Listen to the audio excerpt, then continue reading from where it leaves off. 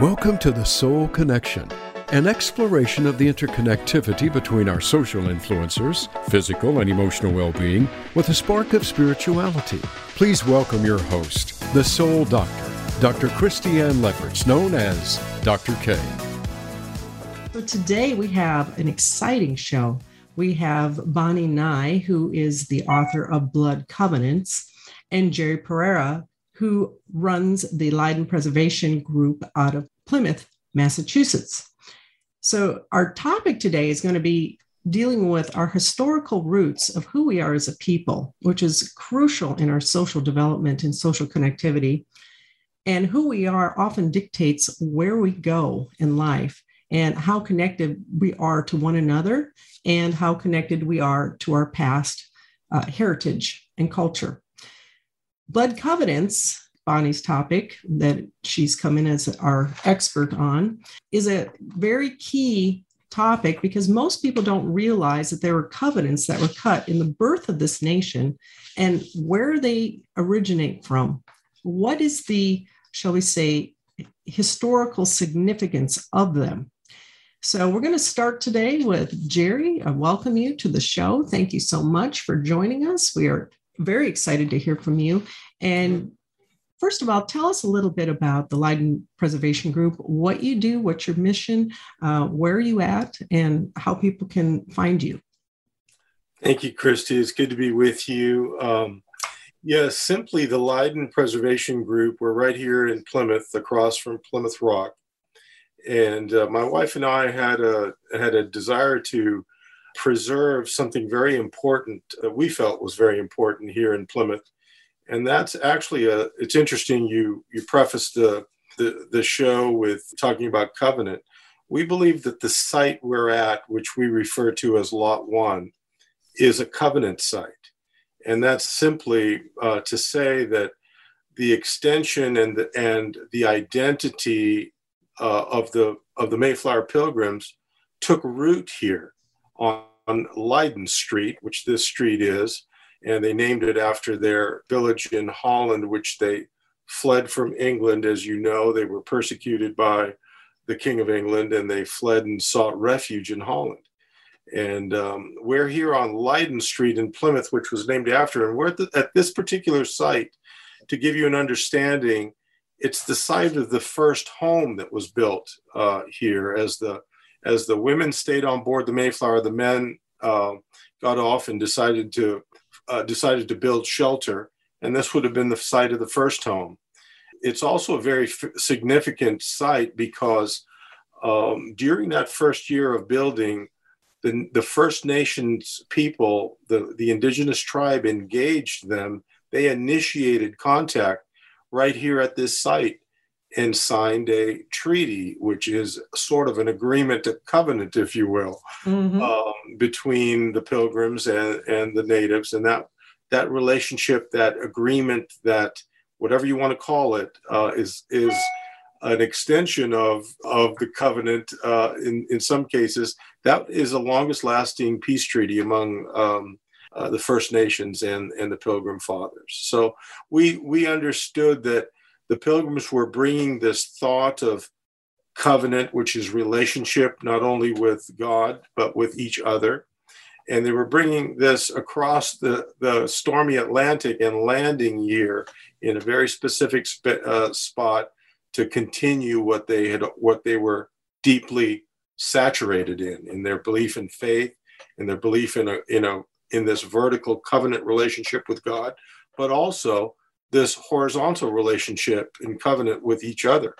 And that's why one of the great documents, the Mayflower Compact, which they signed actually before stepping out onto land, talks about this relationship. In the name of God, amen, we the undersigned, who've undertaken this, I'm paraphrasing, undertaken this voyage, assemble ourselves in this civil body politic.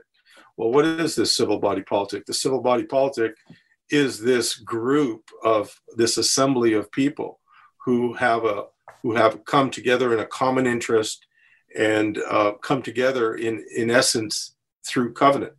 So this covenant idea and this covenant relationship not only gets gets deposited here in the Western Hemisphere through the Mayflower Pilgrims, it actually becomes lived out. It becomes an expression, not only of biblical faith, but of our relationships with each other. So we feel that this is a covenant site. Leyden Preservation Group its mission is to preserve sites of significance that tell of America's Christian heritage. And that is a beautiful mission, definitely. Yeah. And I find it very interesting that you are actually a transplant to this country and you have such a heart for this country. It is so beautiful. Tell us a little bit about that. Yeah, thank you. I'm a Sri Lankan by birth. I grew up on the West Coast. I came here to college in the 70s. I'll date myself. And then my goal was to get back to the sunny California. Well, I have nothing, just that will tell you I have nothing in relationship or in common with the Pilgrims. But I did marry a very patriotic wife from New England. And since being married and having a family, I really realized what is our identity as a people, as an American, and what is our heritage. Mm-hmm. And, fast forward 20, 30 years later, and we're engaged with the Leyden Preservation Group. So I think it's a wonderful journey. I think I've understood liberty and freedom and covenant in a way I would not have understood had I not experienced it as a young man, experienced it as an individual, experienced it as a father, as a husband, as a head of a household. These are deep underlying structures that contribute to our worldview and our understanding of who we are. So I very, very much appreciate the focus of your podcast to get that word out. Absolutely. Because if we don't understand some of our social connectivity, there's a lot of identity crisis with the country. And we're one of the only countries, Israel and America, that were birthed out of covenant. And covenant right now, we were just talking pre-show, is kind of a very overlooked thing. Bonnie had some great observations on this whole covenant subject. In our generation and generations forward, because the stress of being connected and honoring ancestors, it really isn't passed down anymore. Apparently, we're too civilized for that. Mm-hmm. But up till now, it was a huge part of the fabric of this country and many others. And we have this blessing of being a covenant nation, birthed in a covenant with God, and many people don't even realize it. Mm-hmm. And you had a line that you said that, go ahead, about people jumping in and out of covenants. Oh, well, in our Western society, we have no clue what a covenant is. We don't understand it because it's an Eastern concept.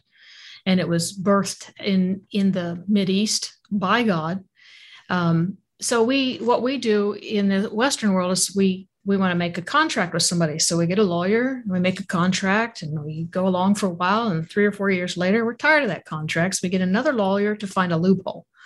Well, in a covenant, there are no loopholes. You don't get a loophole. You don't get to change your mind. When you enter covenant, it's for life and it's forever and it's binding and it's sacred and there's nothing can break it. They're unbreakable, indissoluble, and cannot be annulled.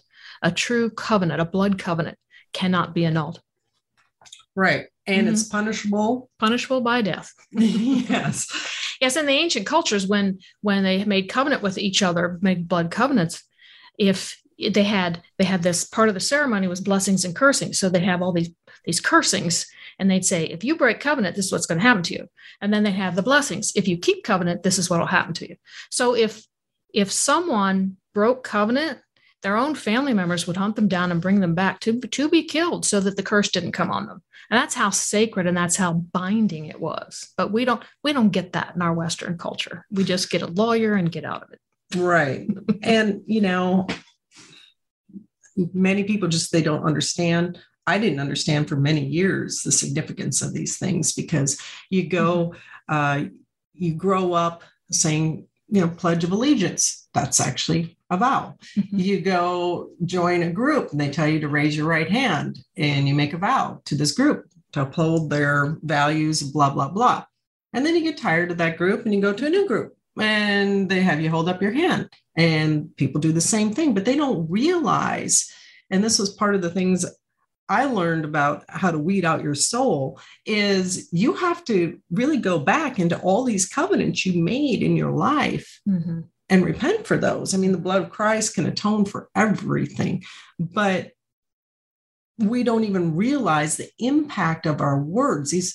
We're not necessarily making blood covenants, but they are covenants, they are vows. Even I was talking about, corporations. Corporations put out a conflict of interest paper that people have to sign and say that, no, I will not have a conflict of interest because I'm part of this organization. And corporations, they say, okay, and I'm going to represent the interests of the shareholders. But that's a covenant that they sign away on. And every board member, that's part of their fiduciary responsibility. And so we have all these covenants everywhere that people are jumping in and out of. And you're right. It just takes a lawyer to right. And one of the ways in ancient cultures to ratify a covenant was to cut across the palms and till blood flowed, and then they would shake hands and mix the bloods. Well, that's where we get the handshake from. And it was a time, even in this country, that a man's handshake was his bond. And if you're going to shake hands with somebody, that meant you could count on me. But that's not so anymore. Right. So going back to your museum, it's a museum now, right? It's, yes, the bottom floor is sort of a gathering place, a collaborative, a museum. We want it to be, we realize that the world comes here across the street to see this little rock. And what does it really symbolize? And this little rock symbolizes so much of an identity, of the covenant. So we have some notable things around the walls here that help describe that. So for visitors, because we're realizing as we move through life, we are really pilgrims all in search of this identity, in search of the root of covenant and all of the blessings of covenant, all of that which comes out of covenant. So it's interesting you say that, Bonnie, because I think this ratification, if I could give you a quick example of how the pilgrims really what ratified this covenant here, they believed that God was taking them to a new land, a land of freedom, a promised land in some ways. And the Mayflower is often referred in some cases to this cradle of liberty, which brought them across the Atlantic and deposited them here in the wilderness. And as you know, the story that during that first winter, they land in December. This is a harsh place to land in December. And and they're trying to build shelter during winter. The voyage was a very difficult voyage. Many of them were sick. Their immune systems were low. Sickness started to come in, and that winter, half of them perish, and they're buried right here across the street on this hill, which was a burial ground. It was a burial ground for First Nations people as well. And the pilgrims are burying their dead at night so that the neighboring First Nations who were scouting them wouldn't see their dwindling company. In fact, there's a sarcophagus here on top of the hill now that has the bones of the pilgrims. But you talk about ratifying a covenant.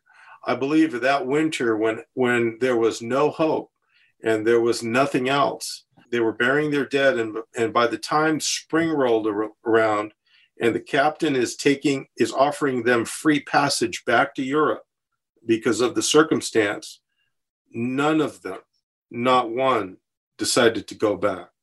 That's the ratification of this covenant agreement that they stepped into with God asking them to bring them across this furious Atlantic into a new land. Right. So that's a very significant, and that's again why we really want to preserve this site for the generations to come that will understand and know this story and this legacy, this deep legacy of really the first seed of covenant freedom that was planted here, that was ratified here. And it could have been any town in America, but it was Plymouth. And this is interesting too, because I've often thought about this. They had a charter, they had an agreement to go to the northern shores of Virginia, which would have been the Hudson. They are blown off course. In God's providence, he blows them off course. And had they not been blown off course, they would not have entered into this Mayflower Compact, because in their mind, they had no legal jurisdiction. They had no constitution. They had no charter to settle in this different spot than they were chartered to. So they're blown off course in divine providence, and this is their understanding of covenant and agreement that brought them to craft this document, this great document of American history that then a generation or the 2 or 3 generations later rely on to craft another document called the Declaration of Independence. And they just term it different. We the people. Where do we get this understanding of we the people? Well, it comes from a civil body politic that we could be self-governed under God's law. Yeah, that's beautiful. That's really, that's awesome. Well, and the other thing we talk about is covenant territory. And we have covenant territory in the United States, just like there is covenant territory in Israel. And my whole life, I mean, Israel's been in the news of, there are battles back and forth and people fighting over Jerusalem, covenant territory. Mm-hmm. And the same territory, the offspring of Isaac and the offspring of Ishmael are still both battling for Abraham's covenant territory. Mm-hmm. We have covenant territory here. Here is where you're sitting on covenant territory, and you're a keeper of our covenant. You're a gatekeeper. But right next door, you have Salem, right? Which is your witchcraft capital of the country. That's right. So we have, again, the dark and the light trying to claim the same area, the same covenant area. Very good. As covenant territory. Yeah, let me just share this in reflecting over our work here the last decade or so, and even more as I'm learning these documents. I'm a math major. I'm not a history major, but when I come upon the covenant portion and the providential portion, I'm looking at it. There's no coincidence here. God was orchestrating something from 1620 to 1630 in the Western Hemisphere. 1620, he was bringing a church group, these Mayflower pilgrims, and inserting covenant and teaching and biblical knowledge and the advancement of the gospel into the Western Hemisphere. And he's using a local body, a group of families, a church congregation to do it. In 1626, Salem is being founded, and the Pilgrim Band actually goes up to Salem to help found this little outpost there. So the Great Declaration in 1620 with the Pilgrims is, we're here to advance the kingdom of Christ. Mm-hmm. The Great Declaration in 1626 in Salem, when Roger Conant founded Salem, is that the gates of hell will not prevail against the church. Wow. And let me take you to 1630, because I call this a decade of formation of the Western Hemisphere in mm-hmm. what would become America, this great nation of covenant. But God is doing something in 10 years. He's establishing the advancement of the kingdom in Plymouth. He's establishing an outpost and an example where the church, the gates of hell will not prevail, and I'll come back to that. And then by 1630, the great Puritan migration and Governor Winthrop sailing into Boston with a great band of ships following him, and he's preaching out of Matthew saying, "We shall be a city set on a hill." These are 3 huge declarations that we still draw on as our American identity goes forth. Mm-hmm. and of our understanding. And one really, like a little caveat on our 1626, where the gates of hell will not prevail. Well, we know the atrocities and the darkness. You go to Salem today, and you're absolutely right, Christy. It's the witch capital of America. but we fail to realize what happened. It was the breakdown of self-government in the 1680s that caused these Salem witch trials. But if we just if we fast forward the timeline a little more, we don't talk about the great repentance there was in Salem, the great day of public fasting and humiliation, which came and had this covenant being reestablished through forgiveness. And we don't realize that became the seed of the first great awakening in America. And it was the repentance in Salem, and it was the reestablishment in communion of the people back into the church that caused this great healing and great awakening. So you've rightly pegged it as a very, and today they celebrate the darkness rather than what really happened, which is, where we are culturally. Yes. And so, the Christians need to step forward, and we need to claim our covenant. That's right. All of us. Right. Or it will be claimed for you and re-identified. Yes. Yeah. So that's why I look at you as one of the frontline covenant keepers, like a gatekeeper. It took me my whole life to find out that I was actually connected to this whole Mayflower Compact heritage, right?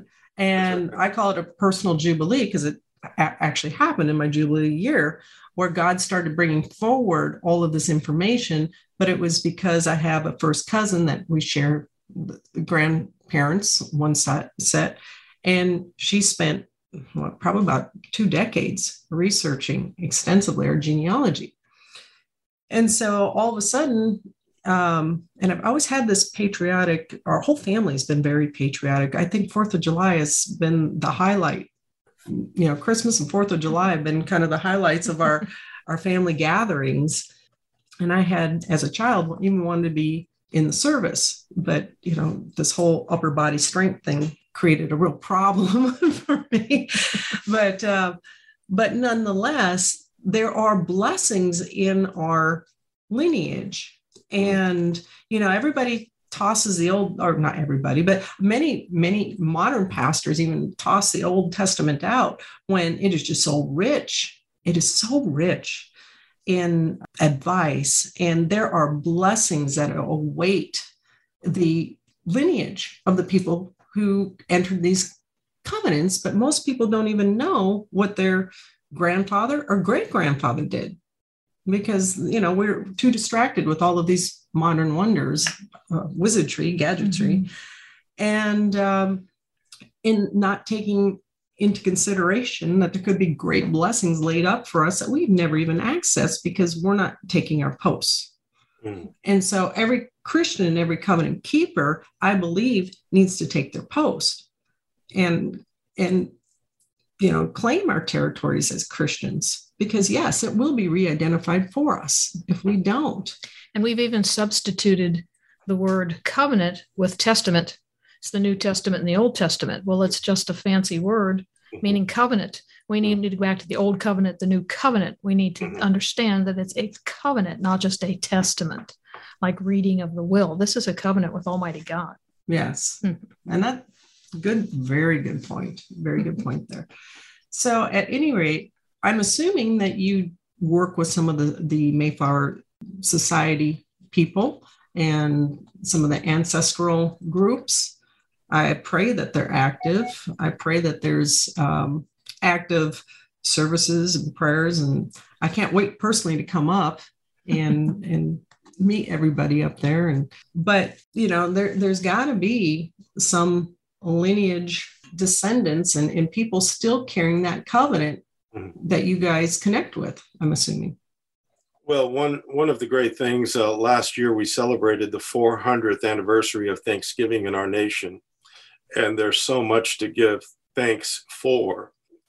It was a great occasion. And one thing we realized is God is a God of generational blessing. And yes, to your point, that's one thing to be thankful for the generations that have come before us, that God still extends his blessing. And America's a very transient place. If I drew a 50-mile radius around where I'm sitting right now, you would find a high concentration of 14 generations later pilgrim descendants. And for some reason, he's planted them here.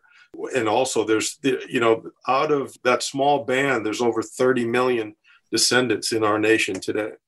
So yes, to your point, generationally, God is faithful. He proves it over and over. And he's given us this. I look at the season of Thanksgiving as really a time of Thanksgiving for covenant and generational blessing. That's why you may not know who the Mayflower Pilgrims are. You may not understand all of these things about covenant, but why is Thanksgiving actually the day before Thanksgiving, why is it the most traveled day in America, and where are people going? They're going back to identify with a community or a family and give thanks for some reason. I mean, if it's not co-opted with other things, but that's really the legacy, the enduring legacy of Plymouth, is this notion of Thanksgiving, and Thanksgiving around a group, an identity of people. Yes. Mm-hmm. Yeah. And that's a very good point, because there are many things that we instinctively do because life is in the blood. It says that. Mm. And you may not even know. It's just something you have this instinct. You have an instinct to love your country. You have an instinct to honor, your word, like your handshakes. But we don't even realize where some of those things come from, that it actually originated from a blood covenant. Mm-hmm. That's the nexus of it, right? You had a great illustration about the covenant that Abraham had put forward, and I wanted you to share that, because it really is a phenomenal discussion. Because when we talk about covenant, these two countries being in covenant, we're talking about the birth of the United States, and that's a serious identity. I would say a foundational identity for this country is everything we have discussed right now. But as we were set up as a country of light in covenant as the second one, let's talk about the first one. Go ahead. Well, God told Abram to get out of his country and go to the country he'd tell him. Well, he'd been wandering around that country for about 10 years, and he was promised the land.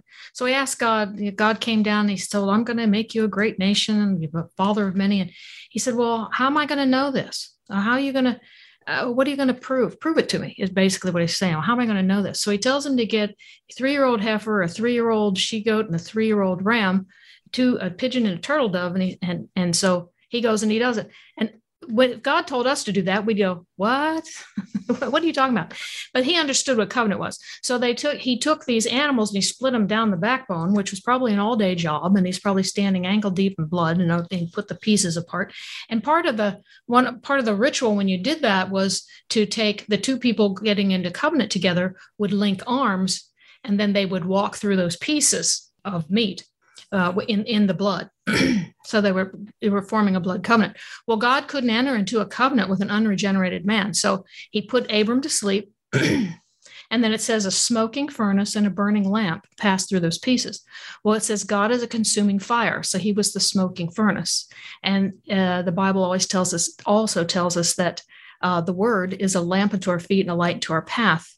Jesus is the word, and later he was made flesh, but he's always been the word. So the word, the light, the lamp and the light, and the smoking furnace linked arms, so to speak, and walked through those pieces of meat to cut blood covenant with Abram. And so he said, I promised you this land, and I promised you a son, and this is your proof. And God will never break covenant. He'll never, never break covenant. We break covenant, but we have 1 John 1:9. If we confess our sins, he's faithful and just to forgive us. We're right back in. So he set that up too. He's a good and gracious God. But God set this covenant with Abram, and he told him, I'll give you the land. Well, years later, he's going to help him along. And so they have Ishmael. And then it's like 17, 18 years later before they get Isaac.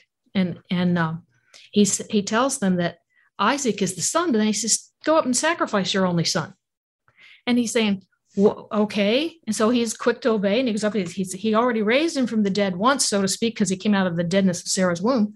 So he's going to sacrifice him. And then God stops him and says, no, don't sacrifice him. But it was on Mount Moriah, which is the same hill Jesus was crucified on. He said, okay, now that you're willing to give your son, and that part of covenant was an exchange of gifts. You give your best thing to me, I give my best thing to you. So he's given his only son, his son of promise, and he's willing to do it. He says, well, don't do it. But then generations later, Jesus was sacrificed on the same hill. I'm giving you my son, my best. So it's an exchange of gifts to ratify that covenant. I mean, it took decades, it took years, it took hundreds of years, but all that was put into place. So now and in Galatians, it tells us that if we're Christ, then we're Abraham's seed and heirs according to the promise. So all that covenant is for us too.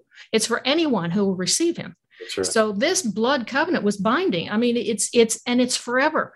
The Abrahamic covenant is the basis of Judaism, but it's also the basis of Christianity, because we now are Christ, Abraham's seed through Christ. So it's a covenant that can't be broken. God will never break covenant with us. So this is what we stand on as covenant people, and we don't know it. Right. And that's part of the reason we're doing this show today, is to really help develop our social network, our social connectivity, our social identity, so to speak, in this country as covenant people. Very good. Mm-hmm. Very good. Mm-hmm. Because it really has been lost. Mm-hmm. And I would say, even for the first 40 years of my life, I really did not have a good understanding of it. And I've been breaking it down recently. We'll put out a book this year on covenant. The Leyden Preservation Group does. We've already started it. It'll be about a 50-page color booklet on covenant. And we want to focus on three things: the covenant with the individual, as you've just mentioned, Bonnie, this covenant that God comes with, finds an individual, Abraham. And the blessing of covenant, we look at it with the new covenant, this covenant that's written on the individual's heart that gives him the liberty. And we've been tracing liberty, the relationship of covenant and liberty, in these three ways: with the individual, with a group of people, God calls his people, and also how that affects a covenant, that brings it into a covenant in a nation, and specifically America. So the individual, the group, his church, and a nation. And that's what we're fighting to protect as Christians and preserve. What really are we preserving? We're preserving the liberty that God has given us. And this goes back to our Pilgrim Fathers 400 years ago, when they were engaged in a tyrannical regime. Yes. Their liberties were being choked and choked out. And they understood that their liberties didn't come from a secular government. It didn't come from an authority or a power. It came from God. And that's what we're preserving, this understanding of covenant and the liberty coming from it, that is ours from the Creator. It's that whole idea. Where we are today is we're into the natural state of affairs. We're into the laws of nature, whether their environment rules us or governs us, but we've excluded the laws of nature and of nature's God. So we've eliminated nature's God, and now we're just under the laws of nature, and that's in direct opposition to when the Pilgrims came. They were in this law of nature because they were just off course, and they had to realign themselves by that understanding of the civil body politic. No, we're in the name of God. We'll govern ourselves because God gives us our liberty. Yes, that's good. Well, I was even thinking about the Pilgrims, and how they lost half of their crew, and thinking about it as, that was our foundation. That's a blood covenant right there. They exchanged half of their crew. We talk about giving the best. These are the best. Think of the courage these people had they didn't even know if they could end up anywhere when they jump on that boat. It's not like jumping on the love ship today. They're literally taking their lives in their hands. This is a very courageous. The tyrannical and authoritarian government that they were escaping had to be so bad that they were willing to risk their lives to get away from it. That's right. And that's what it was. And so you get these people, and I don't think, that was a whole school of skilled mariners getting on that boat. That's right. It was your normal people escaping tyrannical rule, courageous enough to take their own life in their hands to go find a better way that will honor God. Without really knowing where they were going. Exactly, kind of like Abraham, like right? Abraham. But knowing that God had promised them a promise. And it's interesting because even that covenant agreement of the compact, it extended the benefits to those who were strangers on board. They weren't a part of the pilgrim congregation. And it's this great picture of God's blessing is available to all. These rights and the blessings are available to all who would put their faith in him. And even the residual blessings of our nation, whether you understand this or not, you enjoy a degree of liberty that doesn't exist in other parts of the world. Mm-hmm. Kind of like being a Gentile grafted into a Jewish heritage. Yes. Kind of like that, kind right? Like that, yes. Oh, I wonder where they came up with that concept. So tell us a little bit about how you ended up on that street, on that property. I'm sure there's got to be a little bit of a story behind that. Yeah, it's interesting. A homeschool couple that came here to the prior owners of this property was a couple with nine children that came from Hawaii to experience New England. And they were people of a Reformed tradition that understood covenant a little bit more than I did at the time.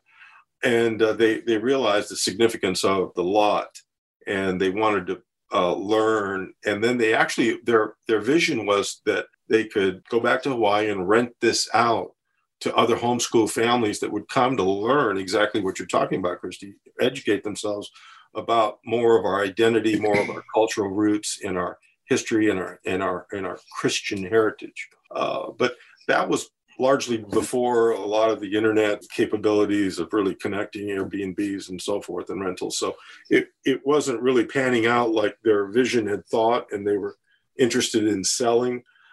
So we realized that if this goes on the open market, it might, it's just on the open market. So we jumped in at the time and secured it in 2008 and just had it.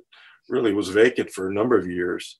And then we finally decided in 2012 and more so to really bring it under ownership. And our goal is really to put this into a trust so we can have it for generations. It's just not, we realize the great responsibility of ownership of a project like this, but really this needs to be put into a trust that will live on forever. Absolutely. Until the Lord returns. So tell them a little bit about the lot one, though. Yeah, so the lot one, we're right directly across the street from where the Pilgrims landed. First, the site of the first property ownership. So these lots would have eventually been divided, and there's a whole economic blessing, that comes out of covenant in private property ownership. And this would have been these lots would have been privately owned in the colony by 1623, that would create more economic production because of land ownership, because of the concept of land ownership. The king didn't own it. It just wasn't owned in commune, in a commune purpose. It was owned by a family. It was owned by an individual who represented the head of the household, that they could be productive and benefit. And so private property ownership.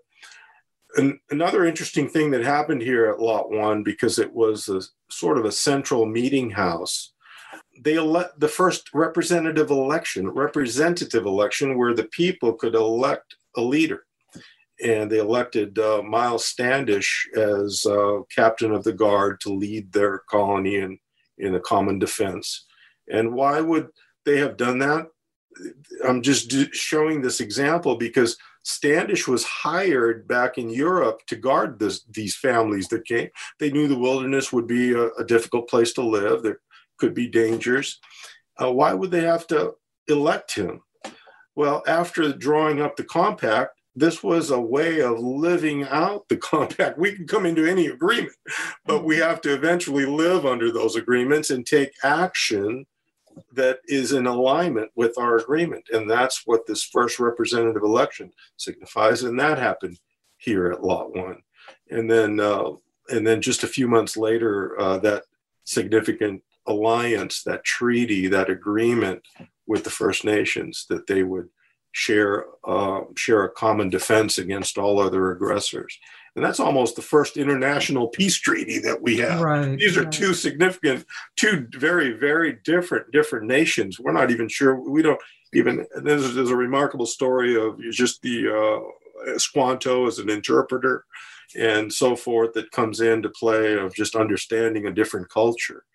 And what is the basis, how we can even get along with a different culture, Jew or Gentile? It is the covenant. It's the covenant that gives us the freedom to do that. So those three things are very significant here at Lot 1.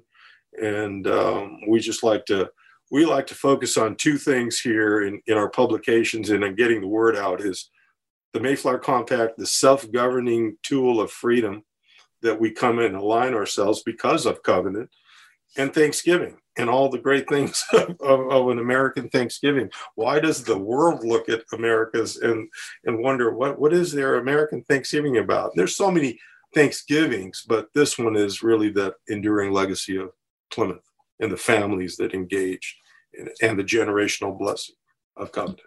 Yeah, and many people don't realize that they're concentrated more on Black Friday and these other secular things because we've probably been the most marketed people on the face of the planet. That's where covenant keepers and gatekeepers and having you on the program today is starting to bring back, hey, America, I think there will be a new hunger because we talk about just the significance of the first election and we don't have the discussion, was there election fraud? And, all these other things, because there was an honor factor back then. Mm-hmm. And they were all in unity escaping a tyrannical takeover. Nobody would want to cover it up. They were trying to escape all that. And so really trying to bring back, just this honor for our land, for what our forefathers stood for the principles of this country, because it is so honorable. And there has been a lot of bloodshed over the years to defend it. People, young men and women gave their lives to defend this ideal. And the politicians, how dare they try to steal it?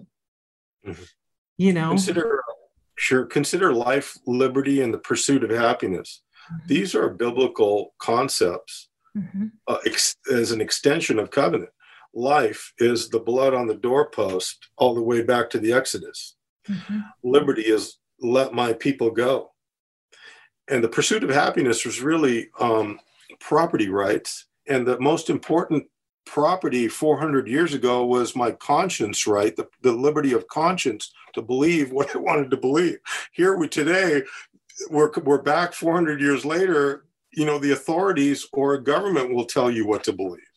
Right. And see, this conscience right was one of the early precious rights of people who understood where their liberties come from. And those conscience rights lead to all the other rights. So if we can't express ourselves or think or a right to believe, then they're going to be taking more action against our personal liberty of conscience. And that's where our Christians need to, all people of faith really need to stand up, because it is protecting every faith, the right to express whatever faith you are. And there is a force of darkness. There are two kingdoms, kingdom of light, kingdom of darkness. And everywhere in America that seems to be a covenant place, you have the darkness battling for it. And so, you look at New York was our first national capital. New York was the first corporate headquarters for Planned Parenthood. Then, Washington, D.C. becomes the next. What is that? Sacrificing of innocent blood, defilement of the very image of God. God is not happy with that. And every Christian in their heart knows that. Mm-hmm. That he cannot say that these are creatures made in my image. These are beyond creatures. These are co-heirs made in my image. Mm-hmm. And we don't have a right to destroy that, because now you have defiled your covenant. You've defiled the land. Mm-hmm. So now you have this issue where, and the church has been so passive.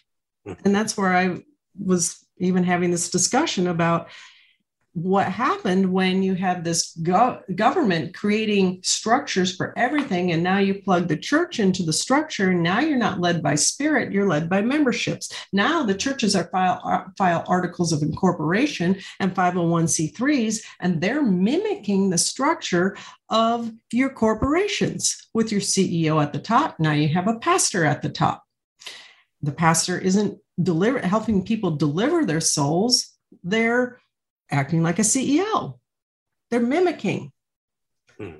And so all of a sudden, these very basic things we're talking about today, covenant, it's thrown out the door, because you have membership-driven organizations, denominations that are inward focused in building their own silos left and right. Mm-hmm. But they're not being the guard keepers of the covenants that this country came into. Does that make sense? Yes, very good. I remember the disciples asked the Lord, how do we pray? And our Father, who art in heaven, thy kingdom come, thy will be done. And that's where, an understanding of covenant brings you back into really advancing God's kingdom, mm-hmm. not necessarily, the kingdom here on earth through the church, but God's kingdom. And as you rightly pointed out, we've lost track of really understanding the great things of the kingdom and the value of the kingdom. There's two other quick things I'd like to share is, the word of God talks about my word is spirit and life. And, where it really is the spirit of a people. And it has got to be centered around covenant and God's word and what he's established, and the life of a people. Do we have a living relationship and a living faith that will go speak in the public square as to what you're saying? Or my word is spirit and life. And if you can bring those things to bear down back into our identity document as Christians today, we'll find a new energy. We'll find it's a revival of spirit, really, is yes. what we need. Mm-hmm. And our license plates here in Massachusetts talks about the spirit of Massachusetts. Well, what is that spirit? Or is the spirit of America? What is that spirit? And we can, if we're not careful, we give that spirit authority away. And that's what we are taking back by covenant, by looking into covenant. Yes. Mm-hmm. Well, I thank you so much for your time today. I cannot wait to come up and share this experience with you, meet your wife, another great patriot. I love it. That would be wonderful.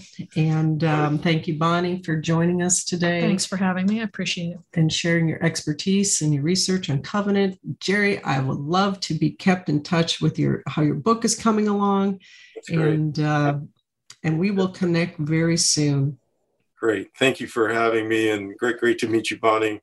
Godspeed to both of you, and we'll look forward to seeing you soon. All right. God bless. Bless you.